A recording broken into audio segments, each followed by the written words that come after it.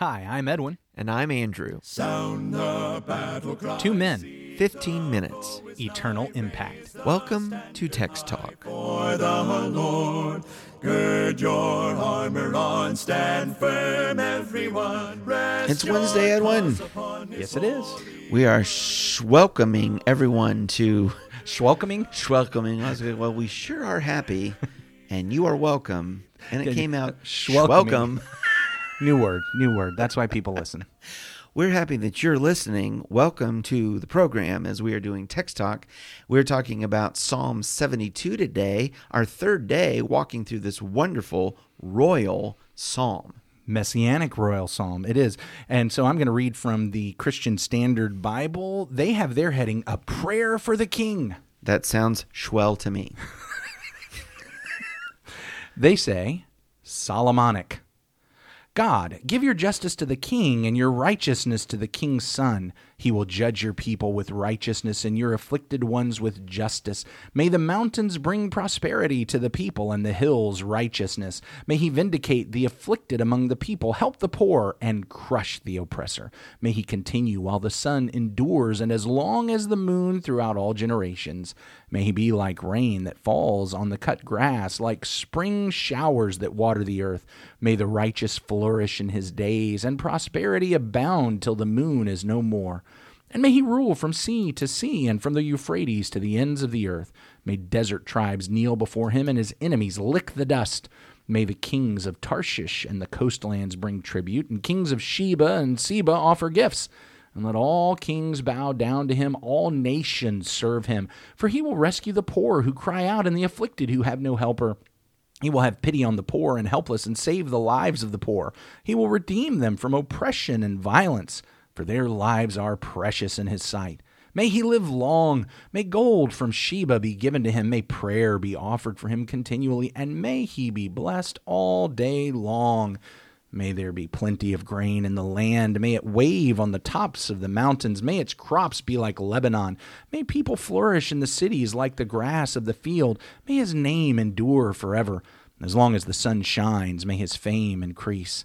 May all nations be blessed by him and call him blessed. May the Lord God, the God of Israel, be praised, who alone does wonders. May his glorious name be praised forever. The whole earth is filled with his glory. Amen and amen. The prayers of David, son of Jesse, are concluded.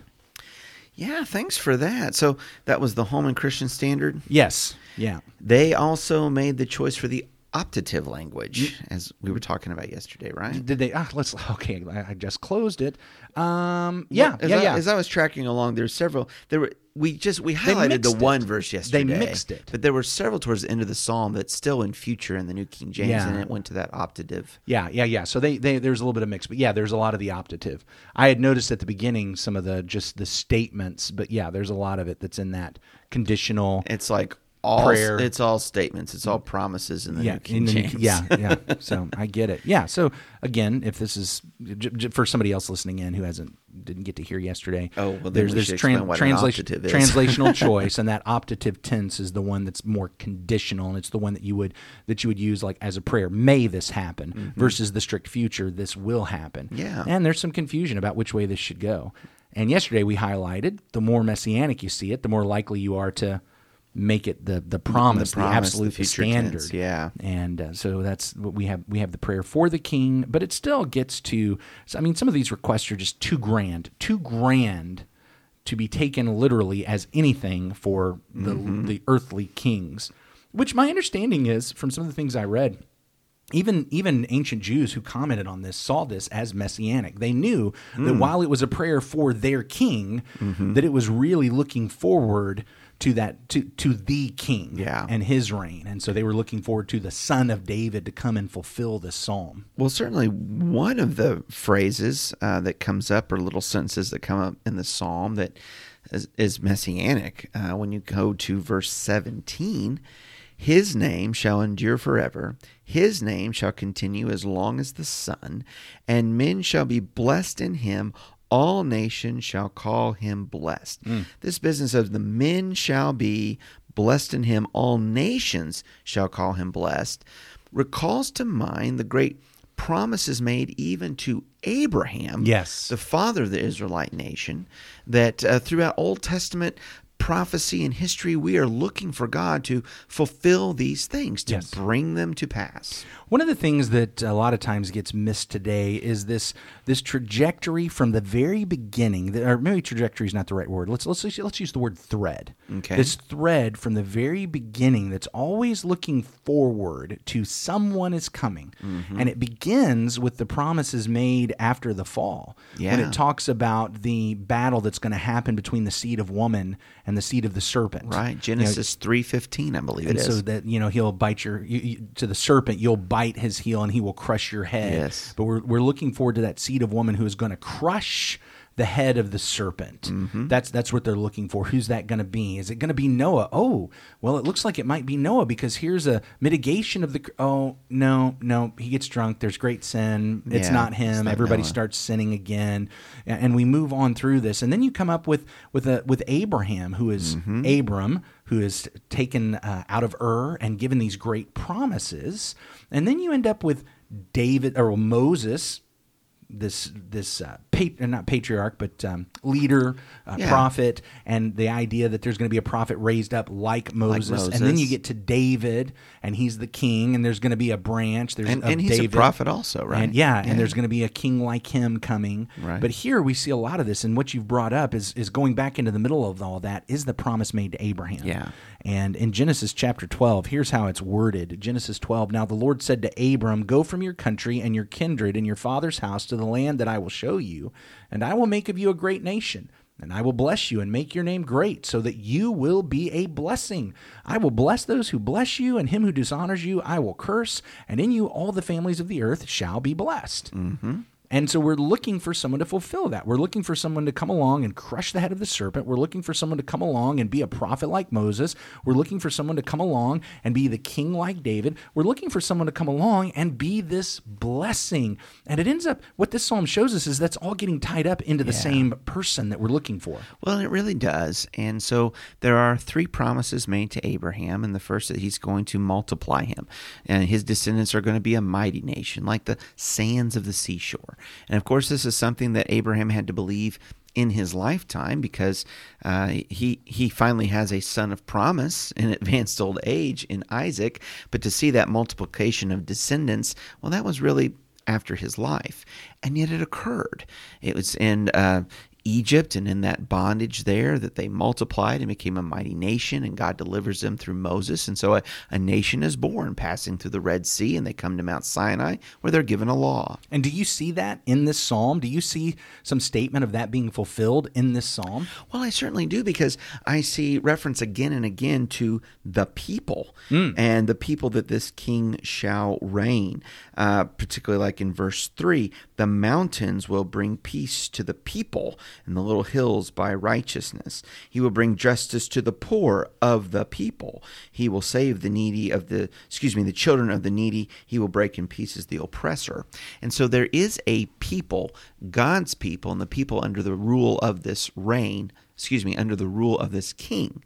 And so Abraham was promised his descendants would be a nation. That is fulfilled. There is a nation. Abraham is promised that he will be given a land, that there is a promised land. And of course, that's what Moses is going to be leading the nation to, this land flowing with milk and honey. And there are some today who question whether or not these promises were fulfilled. They're looking for maybe an eschatology in the final end. Well, that's when really the people of Israel will get their land. But actually, we learned in the Old Testament scriptures that God fulfilled every promise concerning that land, that it was given, that it was delivered. And the territory in the rule of Solomon is particularly called out in 1 Kings. I have it here marked here. In 1 Kings chapter 4, and verse 21, 1 Kings 4, verse 21. So Solomon reigned over all kingdoms from the river to the land of the Philistines, as far as the border of Egypt. They brought tribute and served Solomon all the days of his life. All of this area of land that went under the foot of Abraham, even crossing over the river. right? And so Solomon is ruling over all of that. A little later on in verse 24, 1 Kings 4, verse 24, for he had dominion over all the region on the side of the river, from Tipsha even to Gaza, namely over all the kings on the side of the river, all the kings on this side of the river, and he had peace on every side all around him. And Judah and Israel dwelt safely, each man under his vine and his fig tree, from Dan as far as Beersheba, all the days of Solomon. And so this land absolutely was given to the descendants of Abraham, this huge territory of which Solomon reigned. And in Psalm 72, there's the call out to the river and the fulfillment of that promise. It's in Psalm 72, verse 8. He shall have dominion also from sea to sea and from the river to the ends of the earth. Let me just back up, because the promise to Abraham in Genesis 15 and verse 18, on that day the Lord made a covenant with Abram, saying, to your offspring I give this land, from the river of Egypt to the great river, the river of Euphrates, the land of the Kenites, the Kenizzites, the Cadmonites, and all those other ites. Yeah, no, I appreciate that. And so what we saw in 1 Kings was there's Solomon's territory from Egypt all the way to the great river. There it was. Boom, the land is delivered. Now, the thing about these promises is that they were conditional to be able to keep that land. I mean, that's laid out in Deuteronomy and in the law, that if you're going to be faithful and keep my word, you'll be on this land. But if you're not, and if you act like the Canaanites and the people that dwell in the land, this land will chew you up and devour you. But suffice it to say, here's these promises, right? They're made and they're fulfilled. But let me also point out there's still a messianic part of that as well, because in Zechariah chapter 9, when it's promising this ultimate king who's going to come, this is a really fascinating point where it actually brings up this exact same promise in this is Zechariah 9. So rejoice, verse 9, rejoice greatly, O daughter of Zion. Shout aloud, O daughter of Jerusalem. Behold, your king is coming to you, righteous and having salvation is he, humble and mounted on a donkey, on a colt, the foal of a donkey. Okay. That's the one you mentioned in one Was of our yesterday 2 days ago before. That's right. I will cut off the chariot from Ephraim, the war horse from Jerusalem. The battle bows shall be cut off, and he shall speak peace to the nations. His rule shall be from sea to sea and from the river to the ends of the earth. This exact same promise is brought up in reference to the ultimate king, the Messiah. Again, thread. We've got a thread going through this. Yeah. And so then I guess that brings us to this third promise to Abraham, that in your seed all nations shall be blessed. And we read it here in Psalm 72, and men shall be blessed in him. All nations shall call him blessed. Yeah, so we've got the blessing, this idea that in the seed of Abraham, in the one who, Galatians brings this up as it talks about his seed, and we're looking forward to that one who is a blessing and who will bring a blessing. And back in Genesis 12, it was to all the families of the earth. Here we're calling them nations, but it's that same idea. And and we're tying together Psalm 2, because what Psalm 2 points out is if you want your nation to be blessed, what you need to do is bless this royal son. You need to bless this king. Otherwise, what's going to come is judgment. Yeah. Judgment on any of the kings who do not give their allegiance to the king. So, the other day, I will point out, we talked a little bit about even rulers today need to remember this. Need to be kiss the Son, as Psalm 2 said, lest his wrath be kindled. And I think there's something that we need to remember on that today. Well, you were making the point, I can't remember if it was our conversation yesterday or a couple days ago, but though this psalm is not quoted, Psalm 72, not quoted in the New Testament, how can you say it's not messianic? And when you see the convergence of all three promises of Abraham, and the key language, like the river, like the people, like the nations, all coming here together, absolutely, this is messianic. Oh, yeah. Looking forward to Messiah King. Absolutely. And I'm glad that we are his people. Amen. Why don't we go ahead and wrap up with a prayer? Our great God and Father, thank you for today. Thank you, Lord, as we review this Psalm 72 and we think about the promises that you made to Abraham and the grand story and providence of the Bible as you bring all of that about for our good and for our salvation, ultimately in the King Jesus Christ. We learn your faithfulness. We are humbled by your greatness. We trust that your hand is working and moving and for the good and the deliverance of your people. And so help us, Father, to surrender to you and to trust you in whatever we're looking at this day. In Jesus' name, amen. Amen. Thanks for talking about the text with us today. I'm Edwin Crozier, and I'd like to invite you to join the Christians who meet on Livingston Avenue in Lutz, Florida this Sunday for our Bible classes and worship.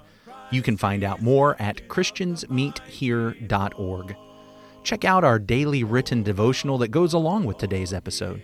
You can find a link for it in our show notes. Michael Eldridge sang all 4 parts of our theme song. You can get more from him at acapeldridge.com. Please remember to subscribe, rate, and review Text Talk in your favorite podcast app so others can find it and learn about it more easily. Have a fantastic day. Steady, pass the word along. Onward, forward, shout aloud, Hosanna. Christ is captain of the mighty throne. Hi, this is Edwin. Thank you so much for being a faithful listener to Text Talk. I need to make a correction about something that I said in today's episode. As you are aware, we don't script these episodes, and so sometimes the words and thoughts that come to our minds are not exactly accurate and can convey a mistaken notion, especially when we're getting technical about the Hebrew language or the Greek language, and that happened today. So I tried to introduce you to a new word, the optative, and I mistakenly referred to that as a tense of the verb. That is not correct. When talking about optative, the optional, the conditional kind of mindset, especially in viewing that as a prayer and a request, optative is a mood of the verb. And the real question here in our psalm this week is not, is it optative or future? The tense of the verbs are future. The question is it optative? Is it an option? Is it a condition? Is it a prayer request? Is it looking at something that may happen? And so this is a prayer about the king that's on the throne at the time. Or is it simply an indicative future? It's just a simple statement about what will happen in the future. And that's the indicative mood. So, sorry for getting above my pay grade, and in doing so, making mistakes about that, but I hope that clears up some of the issues in today's episode and conversation. Thank you so much.